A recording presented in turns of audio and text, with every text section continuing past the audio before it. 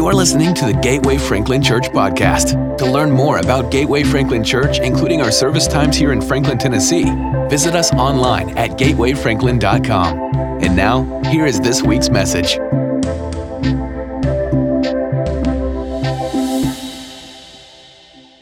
Today, week 3 of our Amazing Jesus series. The text today will prod 2 assessments for you to make in your life today, okay? The text will prod 2 assessments. Assessment number 1, what is your current interest level in Jesus? What is your current interest level in Jesus? At some point, we move through curiosity, but then we have to move from curiosity or even a cursory look at Christ to a serious look at Christ. All of our lives have ebbs and flows that where our curiousness and seriousness kind of ebb and flow, but assessing where we are and dealing with that is what will kind of center out all those ups and downs. So assessment number 1 today, the message, the text, will force us to deal with our current interest level. The second is it will make you look at your current soul condition. Your current soul condition. I say this all the time, that movement matters. And so all movement, all God movement is opposed. Okay? So is there something working against your spiritual growth, depth, and productivity? Because all movement's going to be opposed, so there's going to be something working against it, and the text will show us some of these. The form of the text, how we receive it today, will help us with assessment number 1. The content of the text will help us with assessment number 2. Okay? So the form of the text today is it's a parable.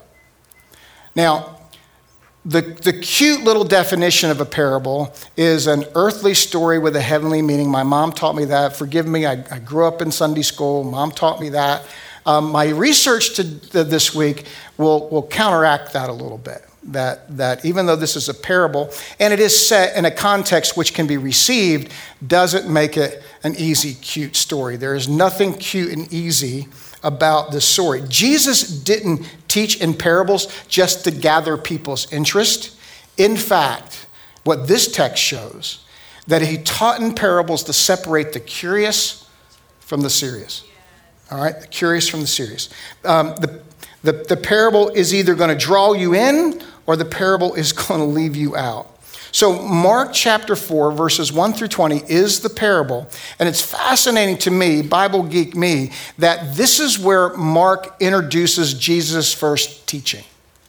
In Matthew, the book of Matthew, we get the Sermon on the Mount, right? We get this big opening, right, to Jesus' teaching as Sermon on the Mount. But in Mark, even though he talks about Jesus' teaching, he doesn't tell us that he's a teaching until this parable, and it starts with a parable. So the first half tells us the parable. The second half, I'll tell you what the second half does in a minute. But the middle half is really what punches us in the face. So here's the middle half. When he was alone, the 12 and the others around him asked about the parables. He told them, the secret of the kingdom of God has been given to you, but to those on the outside, everything is said in parables. So that, here he's quoting Isaiah, they may be ever seeing but never perceiving, ever hearing but never understanding. Otherwise, they might turn and be forgiven. Huh? A cursory reading of that seems to indicate that Jesus is teaching a parable because he doesn't want everybody to get it. And yet the parable will tell us just the opposite. But when you just read that on the surface, it's like, there's going to be some people that get it. There's going to be some people that don't, and I don't want them to get it, so I'm going to confuse them. I'm going to tell them the story, and they won't understand, and that is that. But here is really what's happening. Jesus didn't teach in parables to exclude people from understanding, but to expose people's interests. Jesus drew large crowds. I mean, he'd show up. Before long, crowds show up, right? Because they had heard stories about what he did when people were around him. That there were people healed. There were people blind, there were people lame, there were people deaf, and this stuff was happening. And so, who doesn't want to see that, right? Who doesn't want to see that? If you hear that kind of stuff's happening, you want to go see that. And so Jesus knew that he drew large crowds because they were interested in seeing what he did, but there were so far fewer that were ready to receive that he actually was the miracle. All right? So, those that were impacted by Jesus fell into two categories. Those who were desperate enough to get close to him and dependent enough to stay close to him. And so the teaching in the parables, then what it did was it brought out the desperate, dependent ones that wanted more. That's why he begins in a moment, I'll tell you, teaches to crowds that he has to get in a boat because they're so much around the shore and up. But the 12 and others hung around for Act 2. I don't know who the others are, really. I couldn't discover who that is. So you could imagine the 12 were the disciples that were following, but then there were others that wanted to get close enough to figure out what he was saying. Jesus didn't make being a follower of his easy. I mean, you think you're coming to start a movement. Let's remove every barrier possible. Heck, we put a QR code on the back of your seat to make it as easy as possible for you to do one of a dozen things, right? I want you to, right now, no, I'm kidding. So, so we will do everything to remove every single barrier, and it just seems like Jesus put them up. I mean, in one occasion, he's asked this guy to follow him. He said, well, let me go bury my parents. And Jesus says, in all tenderness,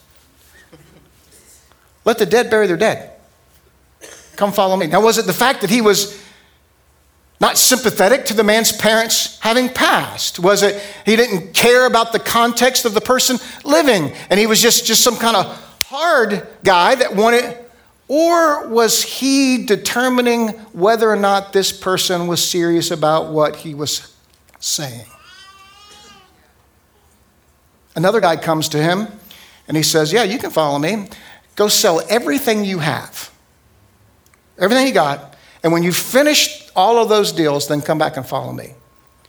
Now, was it that Jesus needed all of his followers to declare bankruptcy?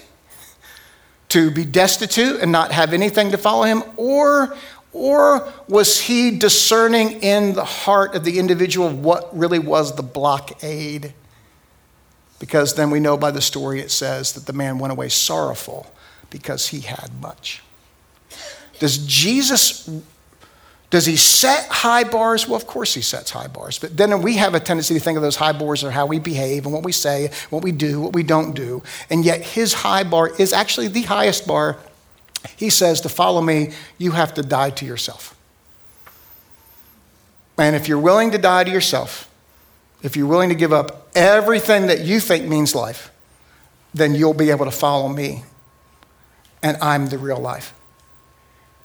He sets high bars, but what he's really doing is he reveals our interest in him. Are we truly desperate and dependent? Or are we just curious for the show? David McCracken, in his book called The Scandal of the Gospels, Jesus' Story and Offense, he says this about parables. He argues that parables are not modes of instruction, but rather forms of offense designed to obstruct the truth. He contends that the parables were not invented to convey points or to express propositions, but to precipitate internal action, forcing the hearer or the reader into crisis or collision that requires movement. So to meet Jesus in a parable is to prepare yourself for a collision. And this is what I hope it sets up today. If you're looking for comfort and convenience in Christianity, this is not your faith choice.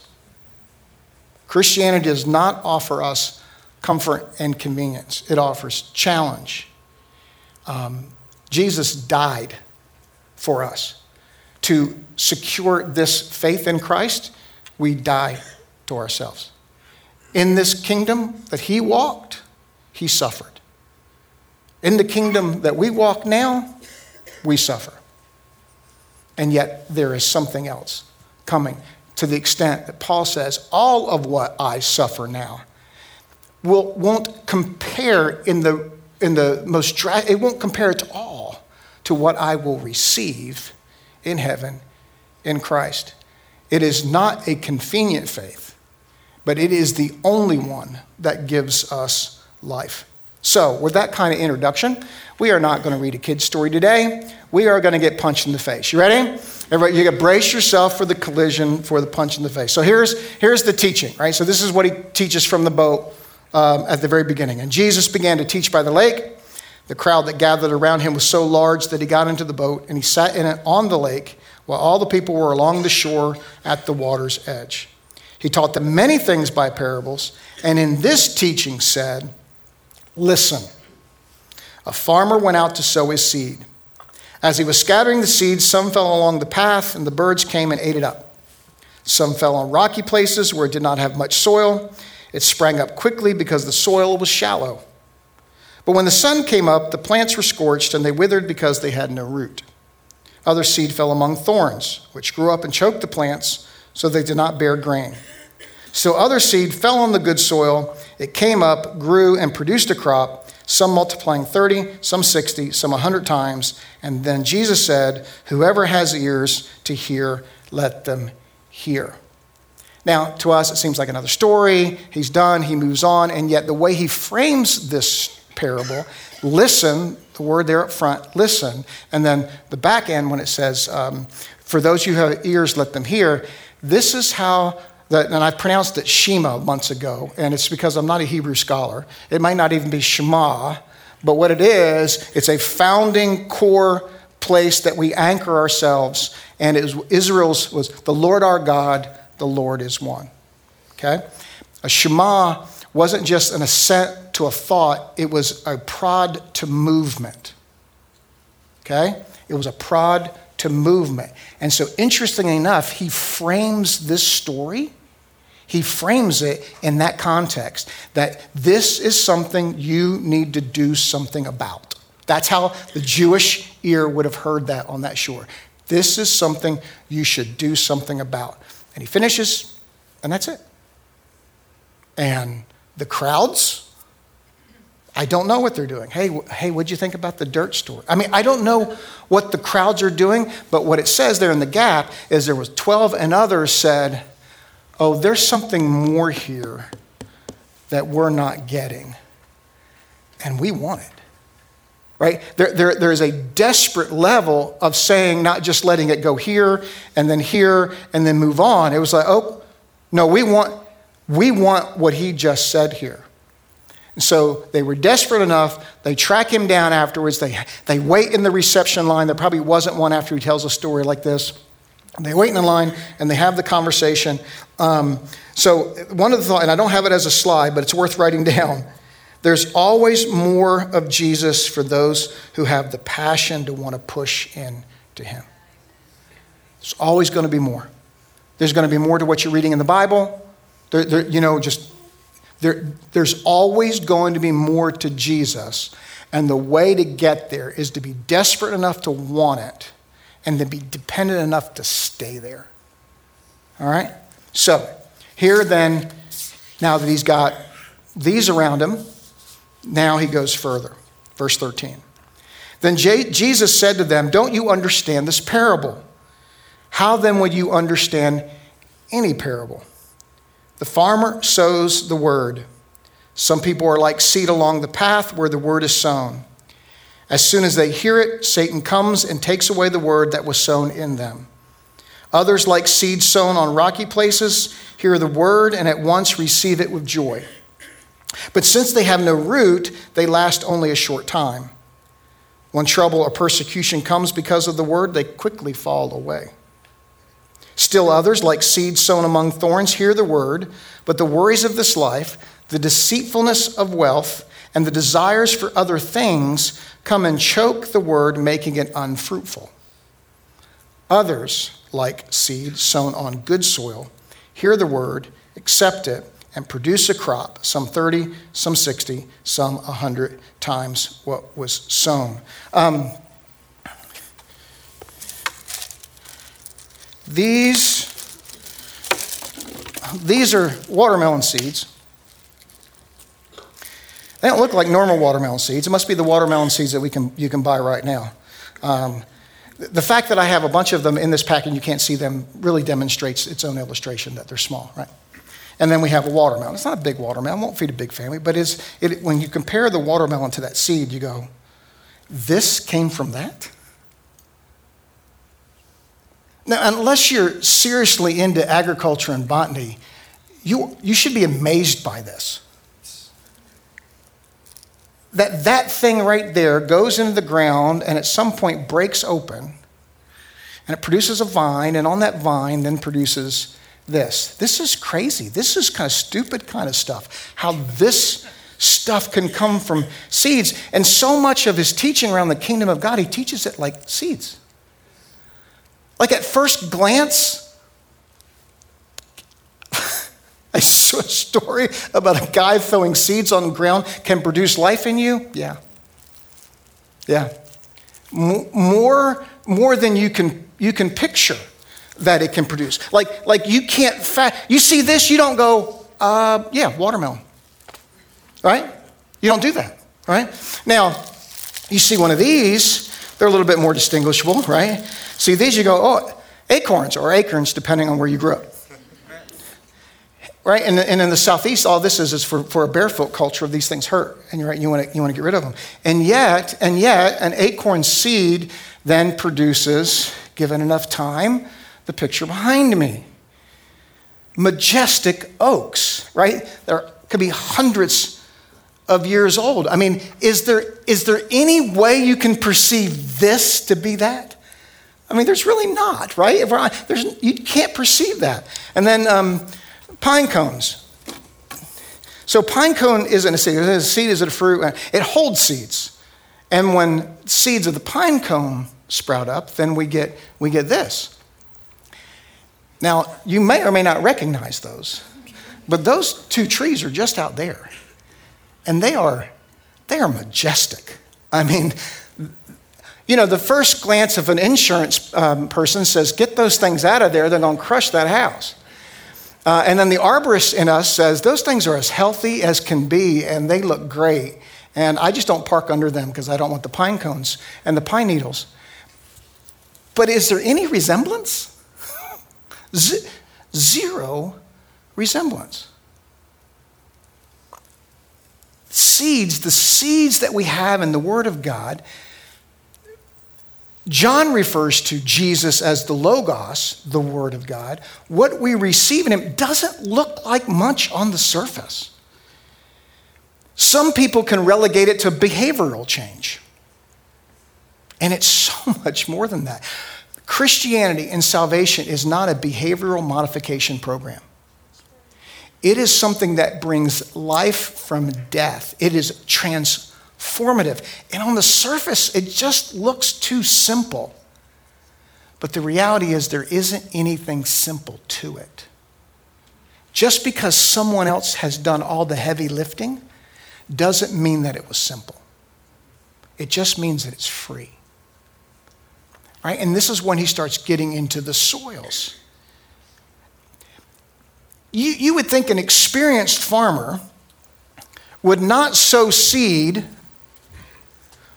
on some of the places we learn in the parable where he sows a seed. This is my dad's broadcast spreader. I don't use it. I just keep it because it was my dad's. As a matter of fact, the residue in here would have been probably the last time my dad used it. And I always was fascinated as he would do this, because the faster you move, the further it threw the seed.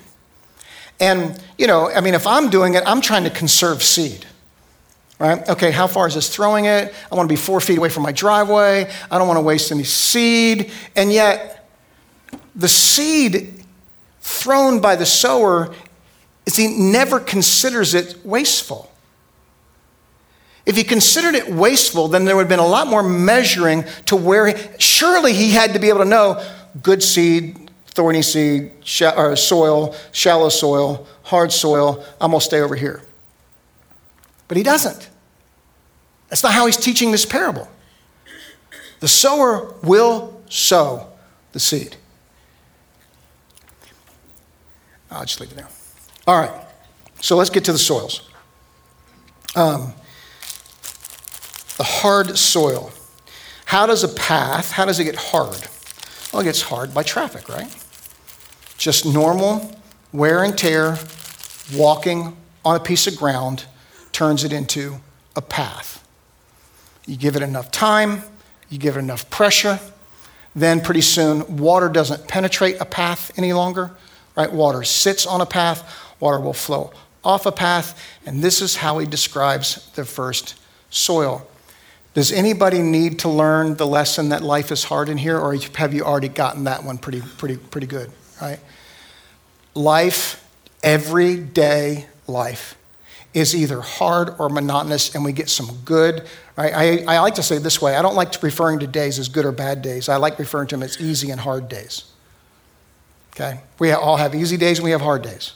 Good or bad a lot of times is how we're going to deal with those days. But the fact of the matter is, life is hard, paths are hard, and the way in which when we have allowed ourselves to just get hardened by life, he's very specific here.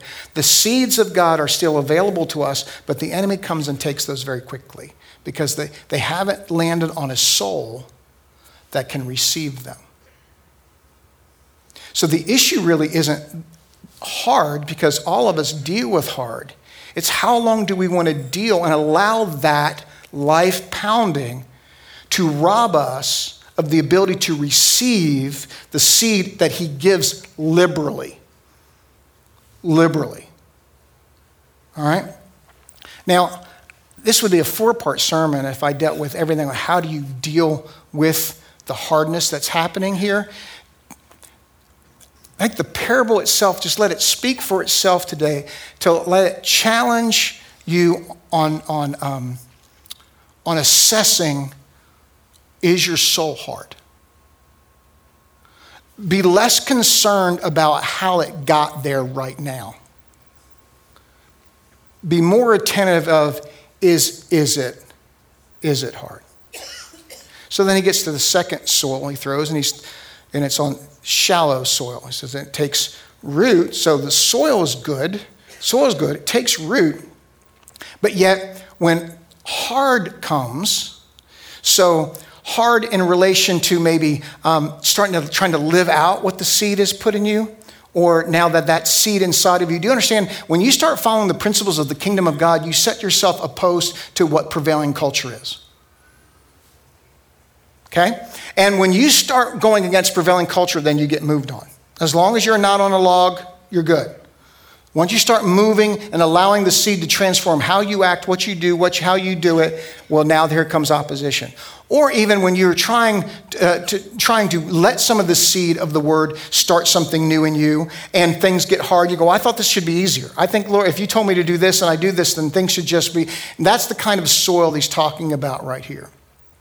I gained a complete education in dirt when we built this church. Okay? So I learned a lot about dirt. I learned in our county that you have to get a septic permit before you get a building permit. And a septic permit is all dependent on the quality of your soil.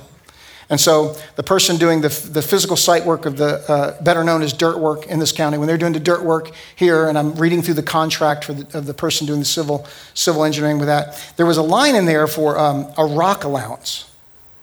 That's what rock allowance. Yeah, this is in case we run into rock. If we run into rock, it's going to cost this much to remove the rock. And I'm like, dude, are you looking at the property? Ain't no rock here. We're not built on the side of a mountain. Plenty of places are here, right? He said, no, Pastor, you don't understand. He said, when you go down 3 feet, 4 feet, 5 feet, 6, this is where you run into rock. I learned in our area here, if there are a lot of scrub pines on a piece of property, there's a lot of rock. Because those pines don't need an extensive root system. It's a shallow root system. Right? So this is the image I get here. Hey, I can be excited about Jesus. I can be excited about trying to implement the things he teaches in his word. I can try. The question is my soil, have I not done enough excavating to get, so one, the hard's on the top side, and you can see it. The other is the hard's down a little lower. Maybe it's stuff that we haven't dealt with. And so we'll only go so far with God. And then if it gets hard, we're out. We're only going to let this get so deep. We're going to go tread so many feet, because if it gets too hard, then I'm out. Shallow soil. Next soil he talks about, thorny soil. I call it a crowded soil. Soil's crowded. My life's crowded. Right? Some of this is the Jesus and culture that we've been in the last couple of decades, which is I'll take Christ as long as I can take other stuff and put it together. Right? I can basically build my own faith. I'll take the best things about Jesus. I'll take the best things about secularism and human. I'll take the best pieces of all these as if there are best pieces of the others, and we'll put them together and we'll form a faith. The other is he outlines 3 very specific things. First, he talks about worry, that worry or anxiousness crowds out the word of God in us, crowds out the seeds in us. Right? If you're teaching someone how to drive, one of the first things you need to tell them is the car will go wherever you look. And particularly, I'm a much safer driver with Gina sitting next to me. Especially around here, because when harvest time comes and I start putting those big hay bales out, the big round ones, I don't know what it is. I've lived here 16 years and I can't keep my eyes off of them, right? And so that's where the car goes. And you know the roads around here don't have shoulders, so it's a problem, right? It's a problem, the course correct. It's not that we don't have things that solicit worry. There's not the things that we have to deal with that wouldn't solicit anxiousness. The question is, do we give in to that? It's not that you just sweep stuff on the rug and say, oh, it's all going to be okay at the end of the day. Because the truth is that not everything is. But it is what then will drive me today. Will the worrying and the anxiousness about this real thing, is it going to drive me? Or is my trust and my desperate nature of pushing into God, is that going to drive me? Because if worry and anxiousness drives me, it crowds out the soil. Right? The second he talks about is deceitfulness of wealth. The key here is on the deceitfulness of wealth. Right? Given the choice, I prefer more money than less money. I don't know about you, but if you give me the choice, I'm choosing more. Right?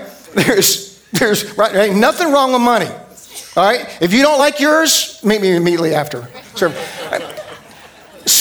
So Scripture doesn't ever teach anything wrong about money. It's amoral. We're the problem. And how the enemy uses wealth to deceive. What's the deception around money? If you got more of it, you're going to be happier and more secure. That's the main.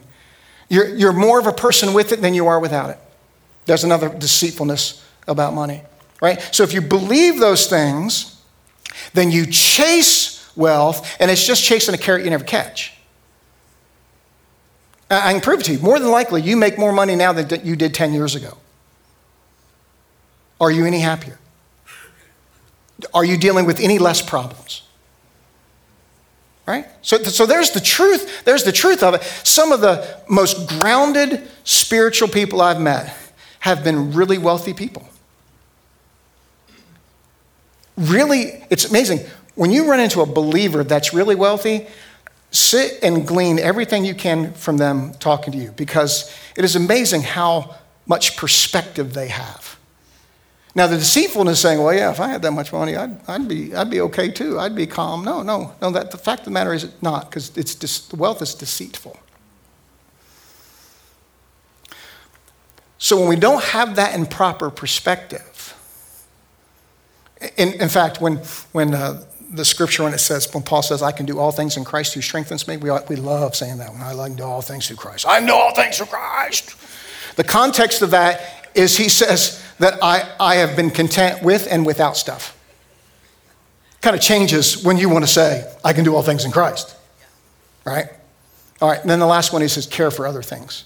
You get distracted with other things. A good thing is not always the best thing to chase. Right? I've learned not every good idea works. Not everything that gets my time and attention deserves it. Isn't it also fascinating here living in farm country that we can run into cows, goats, horses on hundreds and hundreds of acres of property. And yet,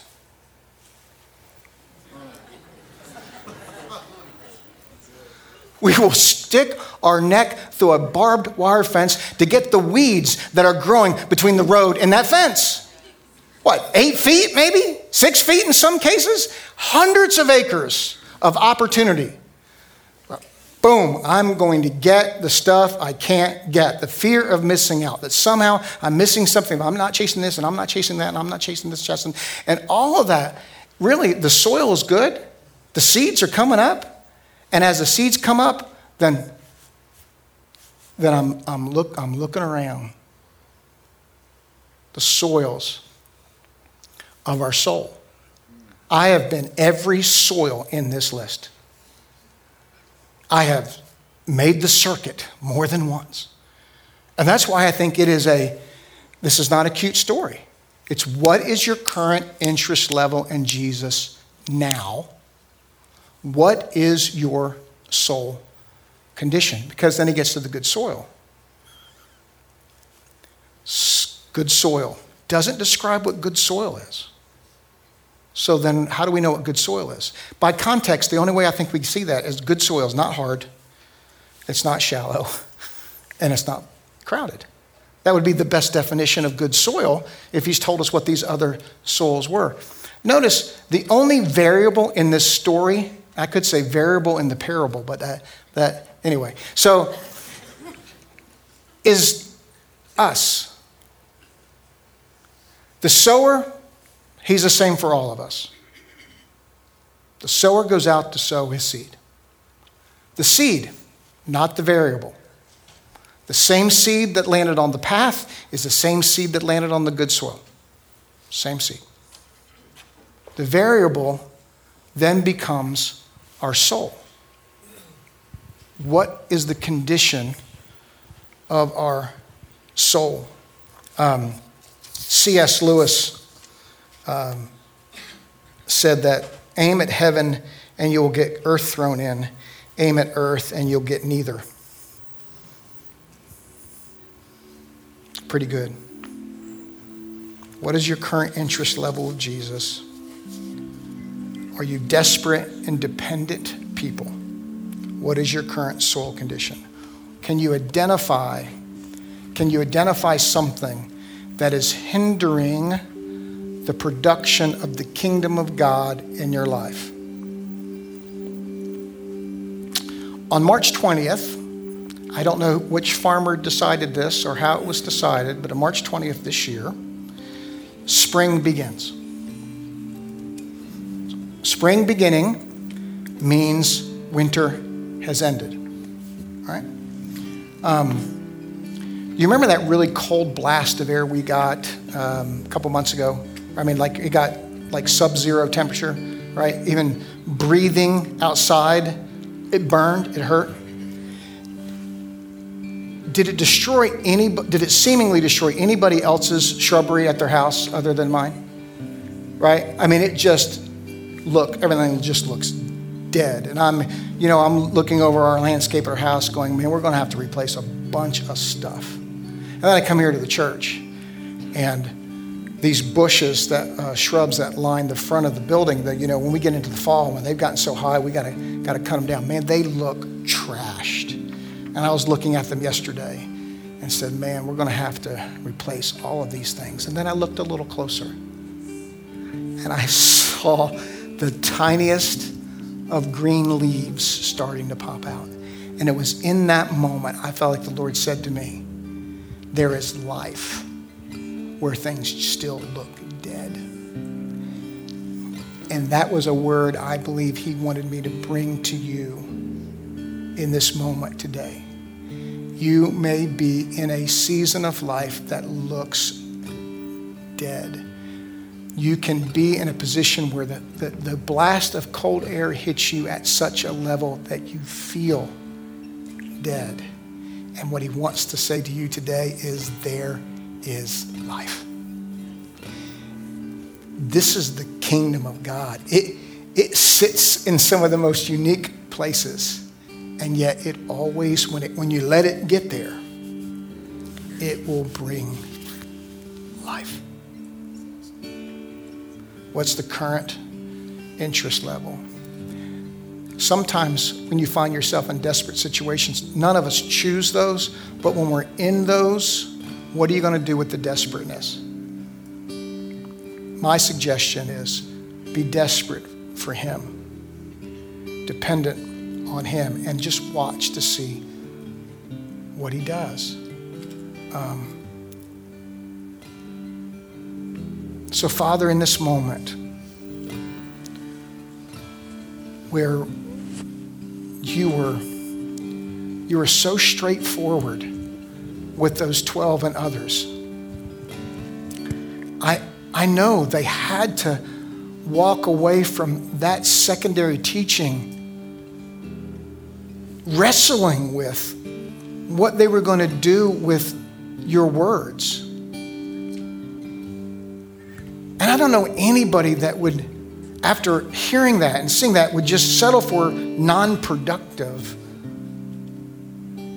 to settle for that, I don't want life to grow inside of me. But how we get there, how we unearth the things that are blocking, how we pull up those weeds, that becomes how this stuff has to get done. But the decision to do it starts on days like today. And so, Lord, in this moment, do the work in us that only you can do. And Lord, we'll do the work that only we can do. So in this moment of response, church, please take those last words to heart. There is work only God can do, and he is fully prepared to do it. But there is work that only you and I can do. And the question is, are we prepared to do it? Preparing soil makes a mess. But if you will make the mess, the soil will bring life. So in our movement time today, hear, O Israel, the Lord is God, the Lord is one. Don't take this message sitting down. Move. Receive communion. Huddle up with your family. Find a place to get your knees on a piece of concrete. Whatever he's brought to you to do, you're not going to fix everything all at one time. Whatever he's brought to you to do the work on that in this moment. So stand with me. I'm going to pray one last time for you, and then I encourage you for movement. Father, you used that metaphor of the seed so much in your teaching around the kingdom of God, because it looks like it's small and it doesn't do anything. And yet when we open our lives to it, you said it produces so much life. So this was your word. I don't know if I did it justice or not, but Father, I trust in your little seed. So help us all to trust in your little seed and do what you're calling us and urging us to do now. Bring life and green out of brown and brittle and dark in the name of Jesus, I pray. We hope you were encouraged and challenged by today's message. Again, to learn more about Gateway Franklin Church, find us online at gatewayfranklin.com. Thanks for joining us today.